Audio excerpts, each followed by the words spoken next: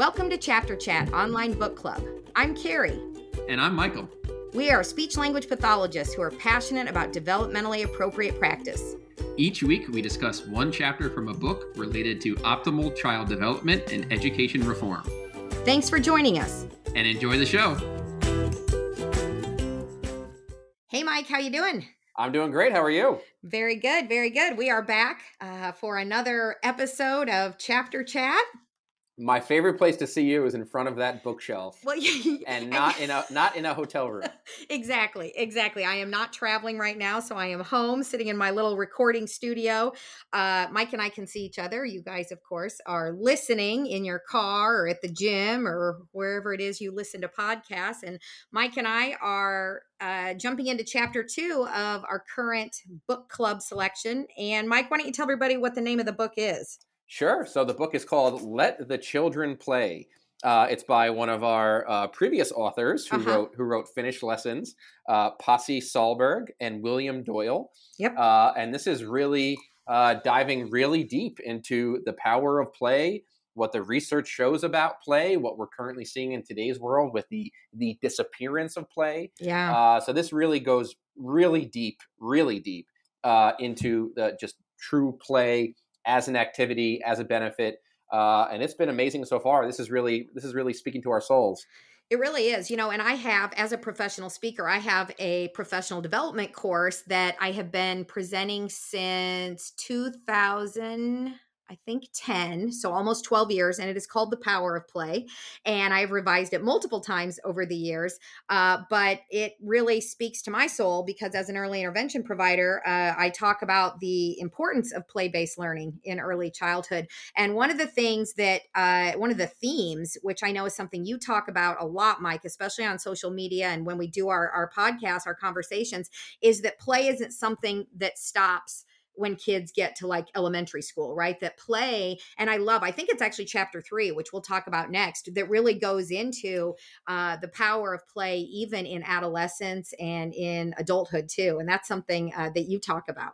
Absolutely. Yeah. So this is something I was literally just talking to a parent about is, we hear the word play and the first mental movie we think of is a kid playing with blocks or a kid in the sandbox or something like that. Yeah. But, there's mental play, there's, problem solving, visualizing the future.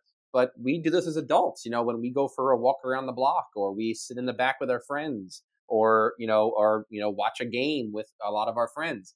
That's play, that's overall play. So play is, I don't care if you're 5, 50 or 500 years old, you have to play. And that's the essence of life. And that's what makes us human too, right? Is that ability to, and it's somewhere in here it talks about, that actually most mammals do play. I mean, have you ever seen like a deer frolicking in a puddle, or, I mean, we have 2 little puppies and they play and it serves, they do a lot of play fighting, right? So it's really, really fascinating. When we get to Chapter 3, and I don't want to jump ahead, but when we get to Chapter 3, it's called The Learning Power of Play. So that's going to be a really intense chapter. And I have a feeling that'll be a really in-depth conversation. But we're on Chapter 2, and this chapter is called A Tale of Two Fathers.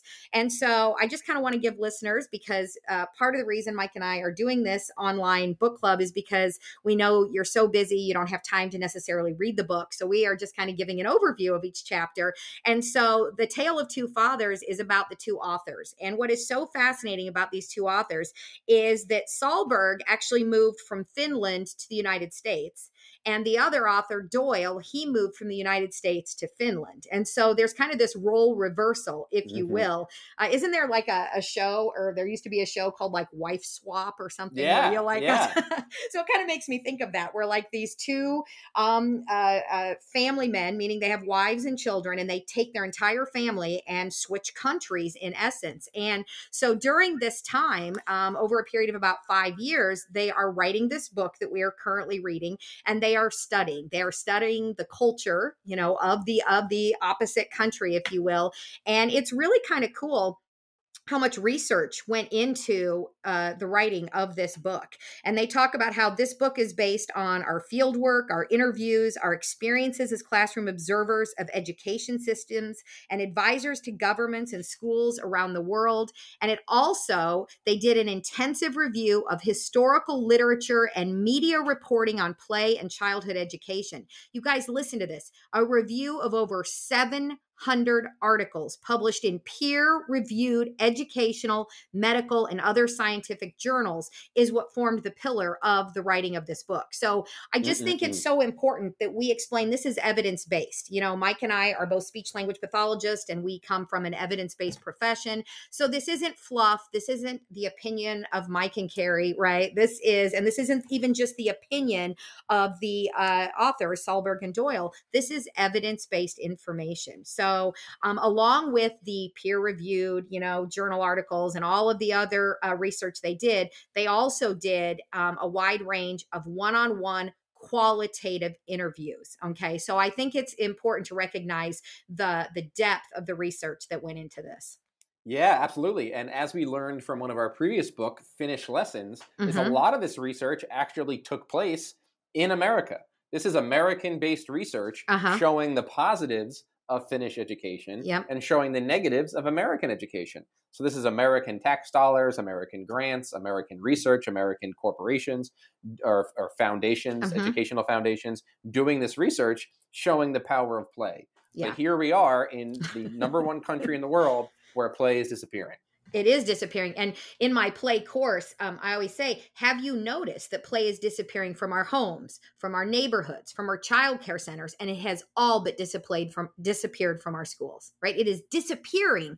And so it is very concerning. And whenever your daughter, who is just a little over a year old now, right? Whenever I have a reason to, I do send her gifts, and they're always either toys or books, because I am such a proponent of play-based learning. But it's also really important that we recognize that while there are store-bought toys, how important, and we love that play doesn't have to be commercialized, right? It doesn't have to be about stuff you go and buy. Play is more of a state of mind. And somewhere in this chapter, they actually talk about that play is often used as like a verb, he's playing with blocks, or he's playing with his trains, or he's, playing outside. That's great. But play is this idea of being able to drive your own learning, right? This ability to be able to be intrinsically motivated. And isn't that powerful? That intrinsic motivation that comes from learning through play.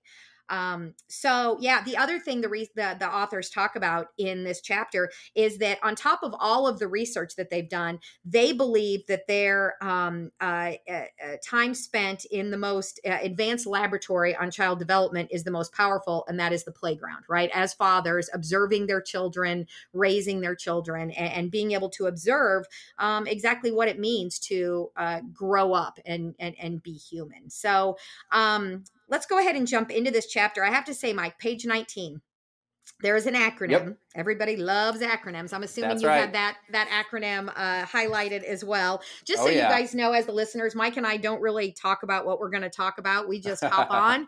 We both have read the chapter, and we just sort of go for it. But I think Mike and I know each other pretty well. We know what's going to strike a chord with the other person. So one of the things that we have to overcome in our society, at least here in the United States, is this idea that play is frivolous, purposeless activity. I feel like I always say I'm a defender of play. I truly have to defend play because play is not valued as a modality for learning. Okay. So what the authors say in this, they give a note to the reader, and they say, many of you will say that school is for learning, not for playing. And part of the reason there is this conversation that we have to have is because we have a tough time actually defining the word play. Right? It's very hard. There is an actual journal, Mike, and I can't remember if I've talked to you about this or not, but it's called the American Journal of Play, and there's the International Journal of Play, and they are both, peer-reviewed, evidence-based journals that come out quarterly, and that is one of the things they talk a lot about. Is we would love a working definition of play, but nobody can agree on one definition because it's so broad, right? And it can be used as a verb, and it can be used as a noun, and so there's so many different ways to interpret that. that word. And so because it's difficult to define, it makes talking about the power of play kind of a fuzzy conversation. It's the same thing with executive functioning. Depending on who you ask, you're going to get a different definition of what it is. And a lot of professionals really are just going to list out the different executive function skills. And that's not a definition. That's not helpful. And that's what causes these kids to be sent to inappropriate and ineffective therapies. Right. And, it's just yet another connection between EF and play. Yeah, absolutely. And you're just, Mike's going to, telling you, when we get to chapter 3, listeners, you are in for a treat, because I kind of skipped ahead and looked a little bit at chapter 3, and the word the term executive function is used at least a dozen times. So I'm like, Mike is an executive function specialist, so I can't wait to hear his take on chapter 3. But I love this acronym that they talk about on page 19, if you happen to be reading along with us.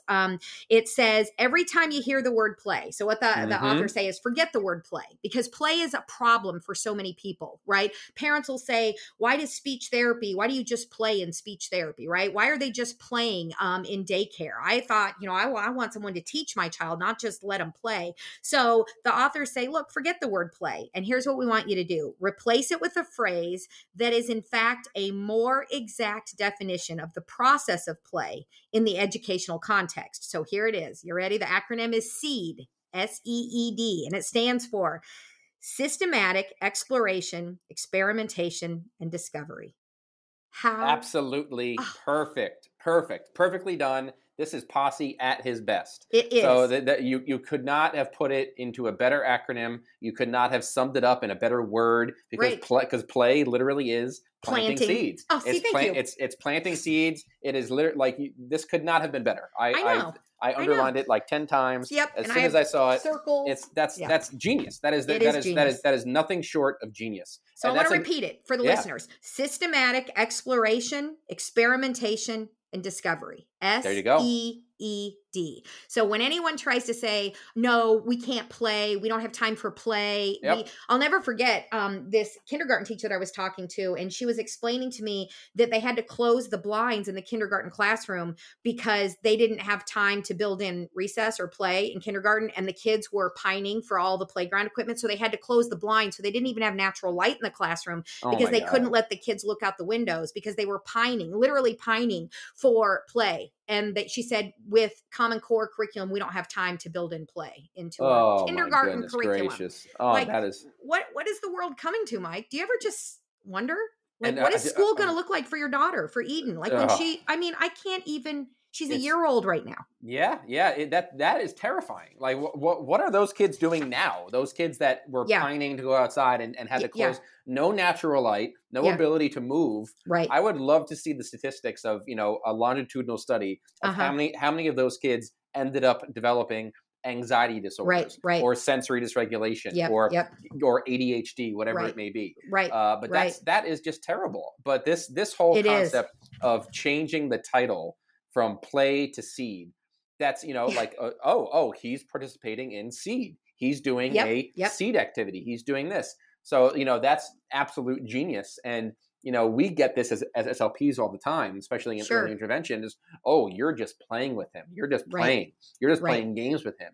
But that's not what it is at all. We're giving them a fresh, unique experience, and we're giving them systemic exploration, experimentation, and discovery, which in its terms is varied experiences and interpersonal relationships. Absolutely. Which is something you talk about all the time. And that's what it is. That's exactly what SEED is. But SEED's just a much more professional term than I love it. I love it. So this is great. I love it. Yeah, it's really wonderful. So when Doyle, the American author, went over to Finland, he said, okay, well, actually, both of the authors said we were in shock. So we went to each other's countries, right? Pasi Sahlberg came to the United States. William Doyle went to Finland. And as we've talked about in some of our other episodes, Finland is one of the many countries that doesn't provide any formal academic instruction until the age of 7, right? There's no school-related stress. There's really no homework to speak of, no standardized standardized test per se. And there's lots and lots of play throughout that early childhood education. So what's interesting then is here in the United States, something much different is happening. The other thing that, again, we have brought up in previous episodes, but in Finland, they have a government policy. I mean, it's really fascinating to me that it is Finnish government regulations require that children are guaranteed a 15-minute free play outdoor recess after each 45-minute lesson every single day, all the way to high school. And so it's really fascinating. It says daycare and childhood education before age 7 is based on learning to take responsibility for one's own actions and behavior, learning to be with other children through play with no stress or formal academic pressure to learn to read and write unless children want to. So I really appreciate that, don't you, Mike? Because don't you think there are people who say, but my daughter's showing an interest in reading, or my son is showing an interest in writing? Well, sure, if there is an intrinsic motivation, we wouldn't stop that. Of but course. That's a lot different from saying it's part of the curriculum. Yeah, and it's not going to take up so much of their day. And there's a big difference between showing an interest in something and turning it into something that's going to be graded and valued. And that's forced. And that's forced. And, absolutely. And we're constantly, and instead of letting them to learn through play, like reading is, if you think about it, reading is play and writing is play. But when we're constantly looking, now we need to give them a more challenging book. Right, now we need to measure their vocabulary. We need to see how many questions they can answer about the book. Then we're taking the play away and we're making it more cognitive hypothesis based.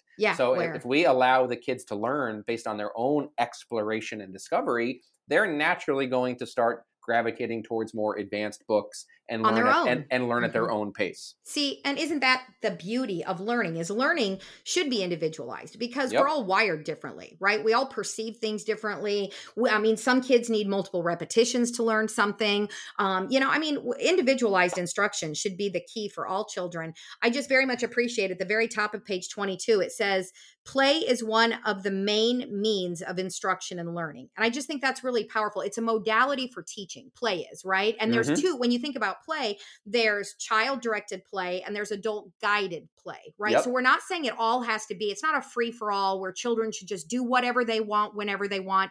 People who don't understand the power of play-based learning assume that when we say, child or a play-based learning, that it just means kids get to do whatever they want. There's still some guidance in there.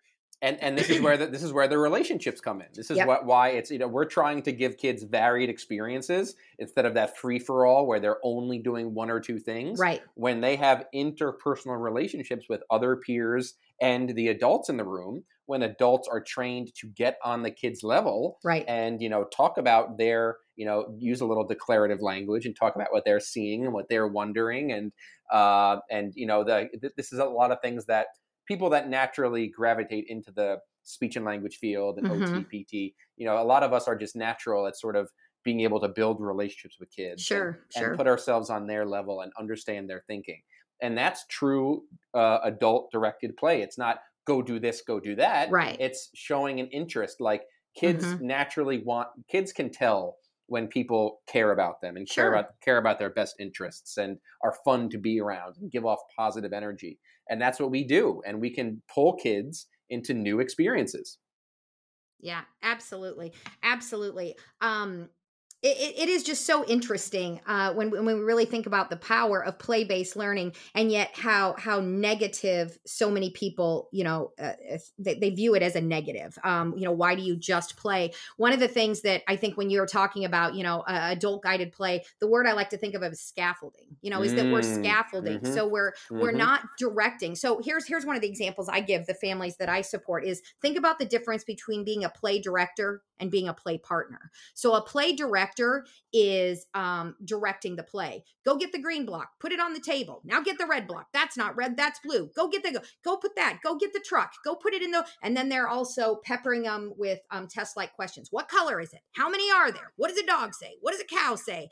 So they're giving commands. They're using a lot of imperative language instead of declarative language, right? Which is what our last book that a couple books ago, we talked about the importance of declarative language. So when we're scaffolding learning learning through play, it's not about being a play director. It's about following the child's lead, meeting them where they're at, and then very slowly encouraging them to advance their skills, but in a way that that is meaningful and relevant. Right? It's scaffolding. It's not do this, don't do that, do it this way, you're wrong.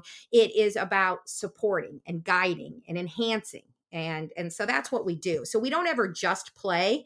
What we do is we play with a purpose, right? That's what I do as a therapist. That's what we do when we help parents figure out how to support their child's learning and development through play. And that's what we're expecting teachers to be able to do, right? Is be able to support learning and development through play. So my friend Ryan, the ADHD dude, he calls this phenomenon you're talking about it. He describes kids as screaming for scaffolding. So we're seeing so much dysregulation and so much noncompliance or whatever it may be, and these kids are really screaming for this adult scaffolding to lead them into new things, lead them into independence, lead them into discovery, lead them into play. And we're seeing a lot of dysregulation around, having to transition from screens or transition from the one or two things in their comfort zone. And these kids are really screaming for scaffolding because they need that authoritative adult in their lives, as well as an adult that has their best interests in mind, uses effective calmness, uses the relationship to scaffold them into new experiences so they can grow these skills. And what's interesting, Mike, is they may not consciously know it, but I'll tell you what their nervous systems are screaming for is varied experiences, right? That's what their nervous systems are screaming for. Now, kids will tell you if they have to use their words, they will say, I want to play video games. I want to sit in front of a screen, right? That's what they'll say to us. But what their nervous systems are saying to us is, hello, I need play-based movement. I need varied experiences. I need interactions. I need engagement, right? So even though the kids themselves may not be saying those words, I promise you that's what their nervous systems are screaming. So screaming for scaffolding, screaming for varied experiences. And that's part of what I think is so important about this digital age that we live in, is we have to remember that children don't wake up in the morning and make decisions that benefit their development.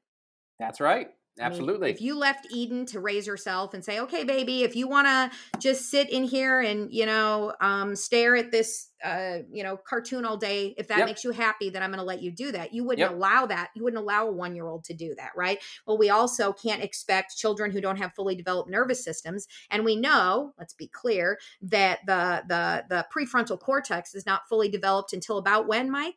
Around 25, 26 years old.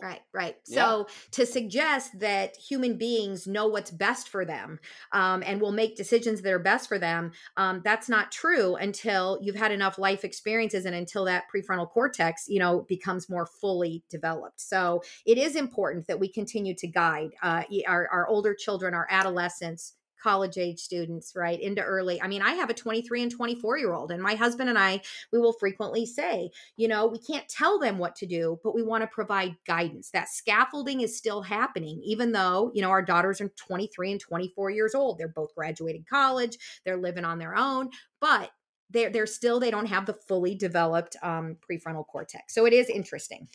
Yeah, absolutely. And this whole concept of being that adult to bring them into new experiences, that's something that a lot of parents today struggle with. Is, there's so much focus now on keeping the kids comfortable. How can we keep them comfortable instead of how can we introduce them to new things, help them develop new skills so they can live an independent life? Push them out of their comfort zone, right? Yeah, and get them out of their comfort zone. And, and we see this because we're seeing now so much stress from school. So like in the very beginning of the chapter on page 16, Posse talks about going to the United States for the first time. And it says, Posse entered a childhood and education culture that was increasingly based on stress, standardization, and deprofessionalization. So this is what we talk about all the time. It's no coincidence now that parenting has gone from authoritative to permissive, just as much as school has gone from a place of safety, fun, and discovery to a place of stress and anxiety. So we talk about it on all our previous podcasts. What do kids say? I hate school. I hate school. I hate school. school. There you go. And that's what it is. So go ahead. You know what's interesting? You talked earlier about the term the authoritative parenting style, which is the where you provide there's connection, there's leadership, though there's guidance, there's support, but it is a two-way communication. The authoritative parenting style, right? I feel like here in the United States, yes, our education system has almost become the authoritarian, which is the one where it's I'm in charge, do it because I said so. There's not going to be a conversation about it.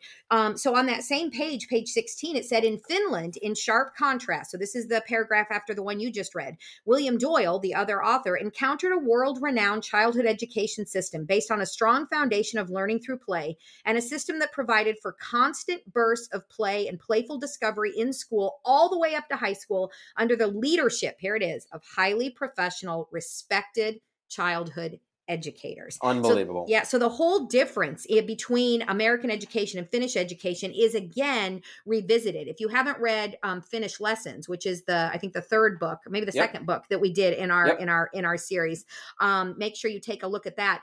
Mike, back to page 22. Remember when I said that in Finland, kids get a 15-minute recess for every 45 minutes?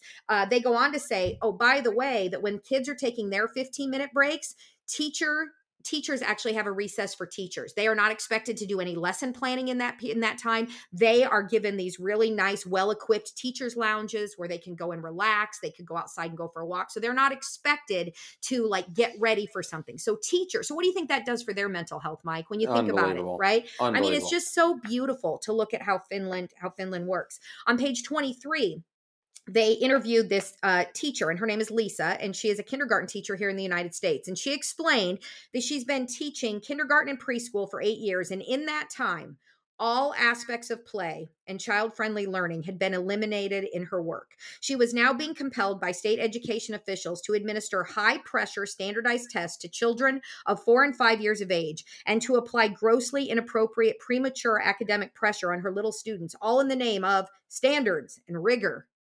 Blows my mind. Me too. Blows my mind.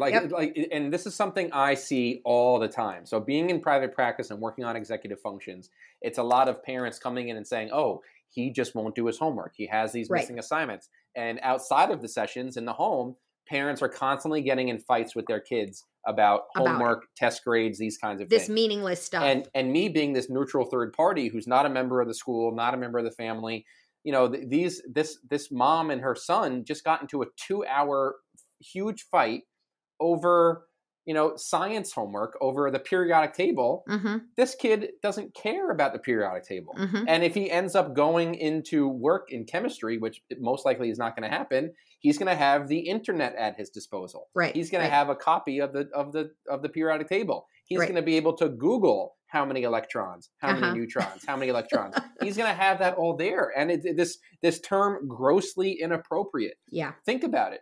Think about all you parents out there that have careers right now. In your day-to-day of your job that gives you the money to provide for your family, how often are you using what you learned in middle school and high school? Mm-hmm. It's grossly inappropriate. And this is what we do now, is we force these teachers to teach to the test. Right. And we grade their performance based on students' performance to the test. So teachers can't be creative, they can't be fun, they can't be flexible. They have to focus on this one test that's created by politicians and upper level people to learn about competence and scores and those sorts of things. Mm-hmm. And it sucks all the fun and all joy. the love There's no joy out of school. There's no joy. Yeah. It's terrible towards our most vulnerable population, our children. Absolutely. And what they go on to say is, okay, so we've got this academic rigor in this country. It's the test and punish. It's the earlier is better. It's the cognitive hypothesis. So the assumption was that in the long run, it may be tough, but in the long run, our kids will do better, right? They're going to be ready for college and career. Tell us about, Mike, this is something we brought up before. How does the United States fare in college dropouts? Oh, it would be number one in the world. Number one in the world. Number one. So how are we doing, right? So they go on to say the assumption was that America would be number one in international school rankings one day. Never mind the fact that there's no evidence to support this theory and that nearly 20 years of the earlier is better practices has resulted in little, if any, improvement in America's international test scores or in reducing domestic, racial, and economic achievement gaps in educational outcomes. Instead, they have accelerated in parallel with recent trends of declining childhood mental health and well-being. That's what we're doing. Okay. And this is really the biggest thing that I think is really going to take all of this to a head, is this massive decline in teenage mental health. Mental health. Even little kids' mental health, though. Terrible. Terrible. Why would a 5-year-old be stressed? I mean, Terrible. I just don't understand. And if I've told this story before, I apologize. But this one, I was presenting on the East Coast somewhere, and there was an occupational therapist in the training. It was my play training, my Power of Play course. And she said, I just have to share this with you. She said, I have a 5-year-old daughter in kindergarten, and she came home from school and was very upset, crying. And when I finally got her calmed down and asked her what was wrong, she asked, Mommy, can you please just get me a tutor? And first of all, why does a 5-year-old even know the word tutor? And second of all, why would a 5-year-old ever think they need one? She said, I'm so dumb, Mommy. I'm so dumb. I need a tutor.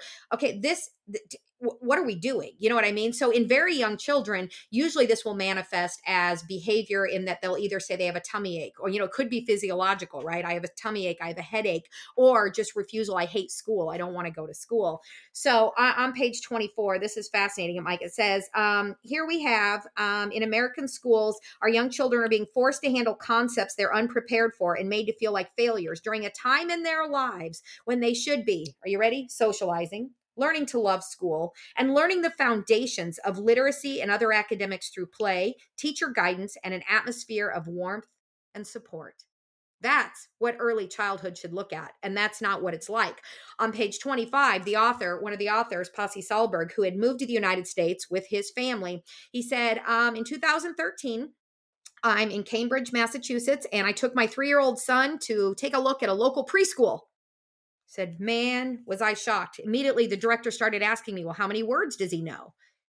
Excuse me? How many what? How many words? How developed is his vocabulary? How high can he count? I hadn't the slightest idea. My boy was barely 3 years old, and I hadn't planned on figuring these questions out for at least another few years. Without warning, I had suddenly come face to face with a stunning new concept in American education. Are you ready? Preschool readiness. I'd heard of college readiness. I'd even heard of kindergarten readiness, but I'd never heard of preschool readiness. The director went on to say, we need to be sure he's ready for our program. We need to know if he can keep up with the rest of the class. We need to make sure all children are prepared to make the mark. Are you kidding me? I mean, unbelievable. I just can't. So it's just overall, like what we are doing to our kids. It's almost like the perfect storm of shit mental health. Think about it. So we have this terribly broken education system that's causing kids to feel incapable, incompetent, lack of safety. Like we talk about safety in school. That's another issue. Mm-hmm. So the kids feel uncomfortable in school. Number 2, we have the disappearance of play. And number 3, we have the rise of social media. So all of these things happening it must be so hard to be a kid today. Oh, I can't even imagine. To be a kid in 2022. And that sentence should never come out of someone's mouth. No. Hard to be a kid? Yeah.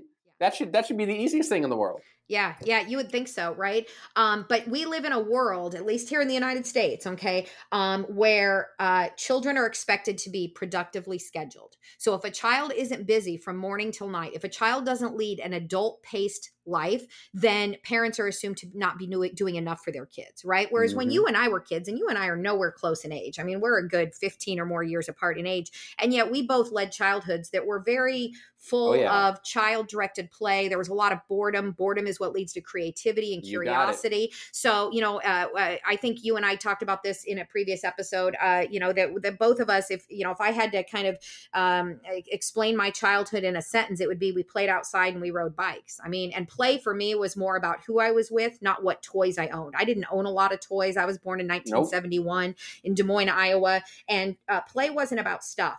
Childhood had not yet been commercialized. Let's be clear that lots of people are making a whole lot of money because childhood has become commercialized now, right? So now every parent thinks, I have to buy more stuff, instead of really thinking about the fact that play is a state of being, right? It shouldn't be focused on tangible materials. So the author Pasi goes on to say, in Finland, children learn largely through play, games, songs, and conversation until they are about 7, as they did in the United States until fairly recently. In Finland, the main question isn't, is the child ready for school? But, Are you guys ready?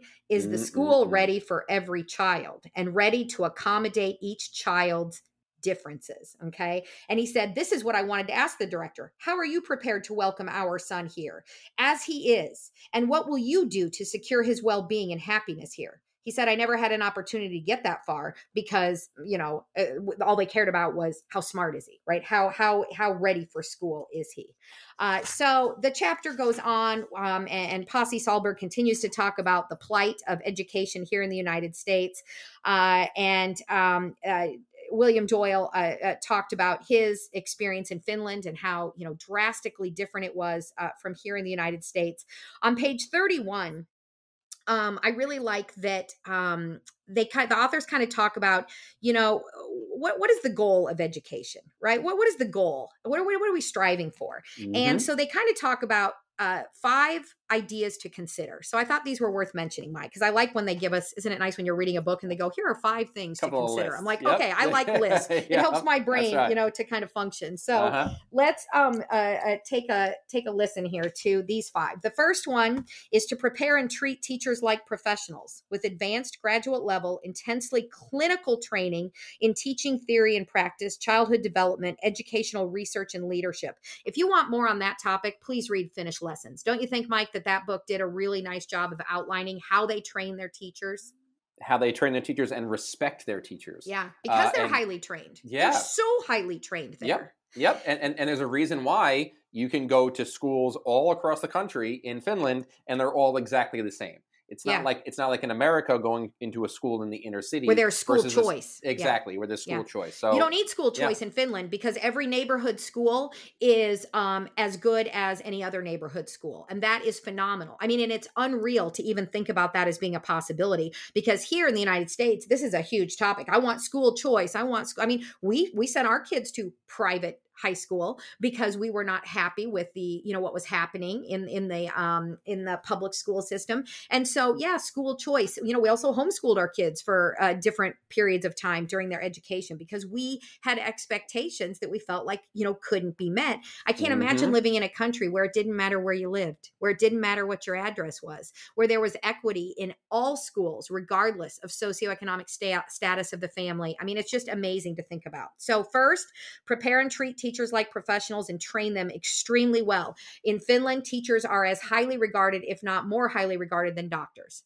Okay. The other thing they did in Finland, there's a book, we haven't yet read it, Mike. It would be a good one. It's older, but I'll never forget this. It's called The Smartest Children in the World and How They Got That Way.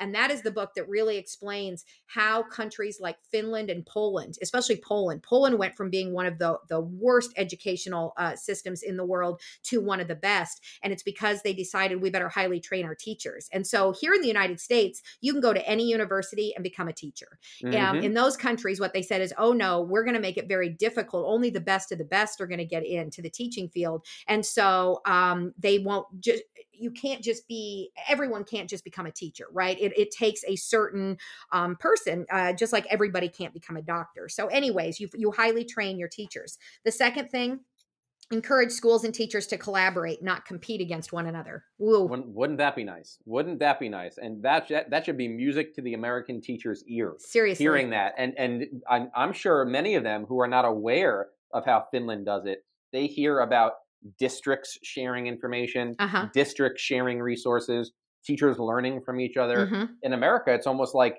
this district versus that district, this teacher versus that teacher. Like we talk about anxiety for the student. How about anxiety for the teacher?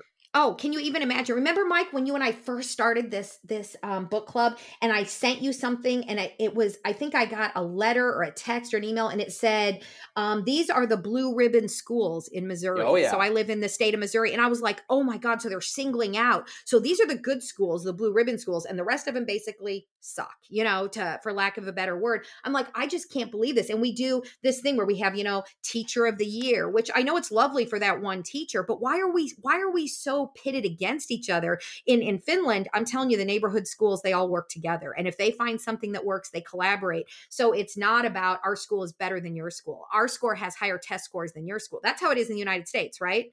Where are the best schools? Ooh, where do you want to buy a house? Oh, well, I need to find the best school so that we can live in that neighborhood, right? So encourage schools and teachers to collaborate. The third thing, Fund and staff schools fairly and equitably. Wouldn't that be nice? Can you imagine? Oh, man. Number 4, give children a classroom atmosphere of warmth, support, and well-being instead of, here we go, the American way, stress, overwork, and fear. Unbelievable. And finally, I tell them, let the children play. Build your education system on regular periods of playful learning and discovery, and indoor and outdoor physical and intellectual play from preschool to high school. Mike, how much do you love the term intellectual play? It's amazing. I feel like that's the word you use when you say mental play. Mental play. And that's what I think of. I'm like, oh my gosh, so we have physical play, which I think everybody understands. Running, jumping, climbing, let's play chase, let's play hide and seek, right? Let's build with blocks, all that. But what about intellectual play? I knew you would love that, Mike. And that's exactly what it is. And think about the youth of today. Can they really problem solve? Can they really think on their feet? Can they be flexible? Can they improvise? There's no mental play, there's no intellectual play without a strong foundation of manual play. That's right. They go together. It has to be lots and lots of external if you want it to be internal. And as we see across the world, across the country, across our neighborhoods, disappearing play, disappearing boredom, disappearing imagination, that's leading to a lot of problems down the road. And to add to it, disappearing varied experiences, there right? There just aren't varied experiences, okay? Nope. I mean, I as an adult, I forgot to put mine on this morning, but I have to wear a watch to remind me to move. Because if I sit at my computer for longer than an hour, my Apple Watch says, excuse me, you've been sitting too long. You might want to take a little walk. So this is the world we live in. And we send kids to school and they are expected to sit for hours in front of their device that we have purchased them, right? Whether it's an iPad or a Chromebook or whatever. So starting in kindergarten, kids, often most school districts have 1-to-1 devices, right? One device per child, so that they're not only in front of the screen at home, but they are in front of the screen at school. And I do like this. So Mike, let's move on to the last little section on page 34. It says, let children be children. And it says, when politicians and technology vendors, here comes the money, right? And technology vendors talk about schools of tomorrow. Their ideas often do not penetrate far beyond familiar discussions of 21st century skills and digital learning. Okay. We need deeper insights into the critical role of play in schools to help inspire our thinking. So it says, while some technology platforms and products hold promise in helping teachers and students. So again, we're not saying technology is bad. We live in the digital age, and Mike and I are not going to sit here and say technology is bad, inherently bad, because we wouldn't be doing this podcast if technology was inherently bad, right? Correct. If we didn't have this platform, we wouldn't be here. So we're not saying it's inherently bad. It does hold promise in helping, society. But he says this book is not about education technology or blended learning or screen delivered personalized learning or digital learning or bringing your own device to school. This is a book about play, the flesh and blood kind, right? Because you talk, Mike, about how you work with adolescents who say, but I have friends on social media, or, I have friends that I game with, right? So, and you always talk about those friendships aren't the same as being in person, are they? Not in the slightest. There's been actual studies showing what parts of the brain light up in terms of when you're doing face-to-face actual play versus play on Discord or play on Fortnite or play on Minecraft. And it's not the same. It's not the same reactions. It is different. Yeah. And us as SLPs, we're really big on language samples and seeing really the type of language being used. So when you're playing with someone in real life, it's crazy language. It's words per sentence, vocabulary, everything, interaction, back and forth, flexible, whatever. But when you're on Discord or you're on Minecraft, it's literally language solely focused on the game. Give me that block. Give me that gun. Give me that. Do this. Do that. So it's very directive, isn't it? Then? It's directive. It's not true interpersonal dialogue. Wow, that's really fascinating, Mike. It really is. Very interesting. So on page 35, I just have to read this to you because I basically have this whole page highlighted, but I want to read this one paragraph. Children are biologically engineered. Okay, I already love this, right? Children are biologically engineered for constant intellectual and physical play. They are designed to question, daydream, pretend, arrange block towers and dollhouses, wiggle, fidget, run, jump, laugh, cry, be frustrated, be absorbed, be bored, be creative, and above all, to be different. And they have much to teach us. There is a mathematician and researcher who was born in 1928, and he said, rather than pushing children to think like adults, we might do better to remember that they are great learners and to try harder to be more like them. Unbelievable. It's amazing. It's amazing. It really is. Through the eyes of children, right? How do they learn? I mean, children are born to learn. Children, right? I mean, they're sponges. They come into this world ready to soak it all up and to learn. So play is not an aimless, random waste of time. When the power of play is, here's the key word, Mike, are you ready for this? Properly harnessed and unleashed. It is, in fact, a basis of academic, emotional, and physical growth for a child. The life of a child is to play in and out of school. The life of a child is to play outdoors and indoors, to play with academic concepts, math and language, science, objects, drama, books, music, the arts, nature, sports, risk, tools, imagination, experimentation, trial and failure, with guidance. There it is, with guidance from adults and completely on their own. Yet here we are on a global basis, systematically destroying conditions for authentic play in childhood, in our schools, in our homes, and in our society, all in the name of education reform. Unbelievable. It's this quote, that quote by Seymour Papert. So rather than pushing children to think like adults, we need to try harder to be more like them. Yeah. It's funny that quote reminded me of one of my favorite shows, because I'm a very immature man. So I watch this show called South Park. Okay. This cartoon show, and basically the whole plot of that show is it's about these 4 boys, and they live in this town, and they all have parents, and the parents are constantly getting themselves into these huge messes and making things terrible, and the kids have to come and clean up their mess for them. And the kids are the ones who can think critically and figure things out, and the adults are so distracted by all the world and everything going on. Right. But that's exactly what it is. You know, we have to value our teachers. We also have to value our kids. And we look at, you know, a lot of the way things go in this country is we don't see exactly how our tax dollars are spent. Right. We don't see exactly what's happening in the classroom. You know, I did a poll on my Instagram recently about getting rid of Chromebooks and computers and bringing back handwritten agendas. Yes. And it was overwhelming. Parents wanted to go back to agendas. Yep. And therapists wanted to go back to agendas. But why is that not happening? Because schools have to make themselves stand out. Oh, we give Chromebooks to our kids. Mm-hmm. We give up-to-date MacBooks. We give all these things. We use PowerSchool. We use we use Canvas. And it's marketing tools, because you talked about capitalism taking over the kid industry. Yep. Capitalism has taken over education. And we have Princeton Review. We have SAT Prep. We have Baby Einstein. We have Kumon. We have, when you really look at the Common Core, it was all about putting money in the pockets of Pearson and the test makers and Scantron and all that stuff. Right. And this is all to the detriment of our children. They're the ones suffering. Who are the future of the world. That's right. And just to go back to when politicians and technology vendors, see, that's the problem. They are who are making decisions about what our curriculum is going to look like. Politicians and technology vendors, that's capitalism. That's commercializing childhood. It's commercializing education. Yep. And so, there is definitely an issue for sure. So to wrap this chapter up, it says, starting on page 39, one of the most powerful solutions is not an app. It is not a standardized test or a computer tablet in the hands of every child or an educational fad. It does not require turning kindergartens into first grades or turning elementary schools into stress factories. What is the purpose of education? If the answer is to increase childhood stress, to provide low quality or irrelevant data to politicians and administrators, to squander billions with a B, billions of dollars on unproductive or unproven learning interventions, and to make little or no sustained positive impact on childhood learning and on reducing achievement gaps, then we as a society are doing an excellent job with our schools.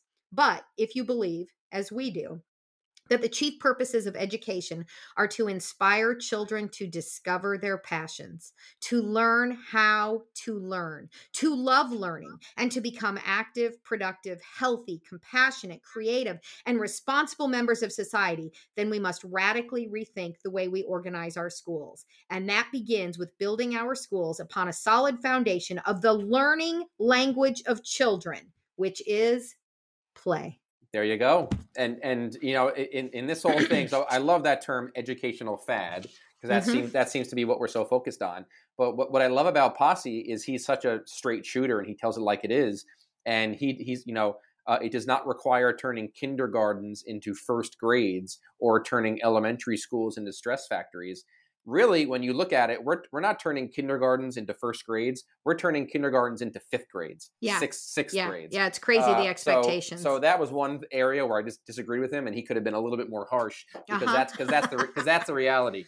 Well, yeah, I will definitely say that the expectations, even, young children, I'm talking 2, 3, 4-year-olds, the expectations to sit still, to be quiet, to listen, this whole idea of whole body listening. I'm like, adults can't even sit still and do that. Don't even get me started on that. So I agree. He was a little soft. The authors were a little soft in some of those areas. Yeah. But for the most part, I hope you guys enjoyed this. That was chapter 2 of our book, Let the Children Play.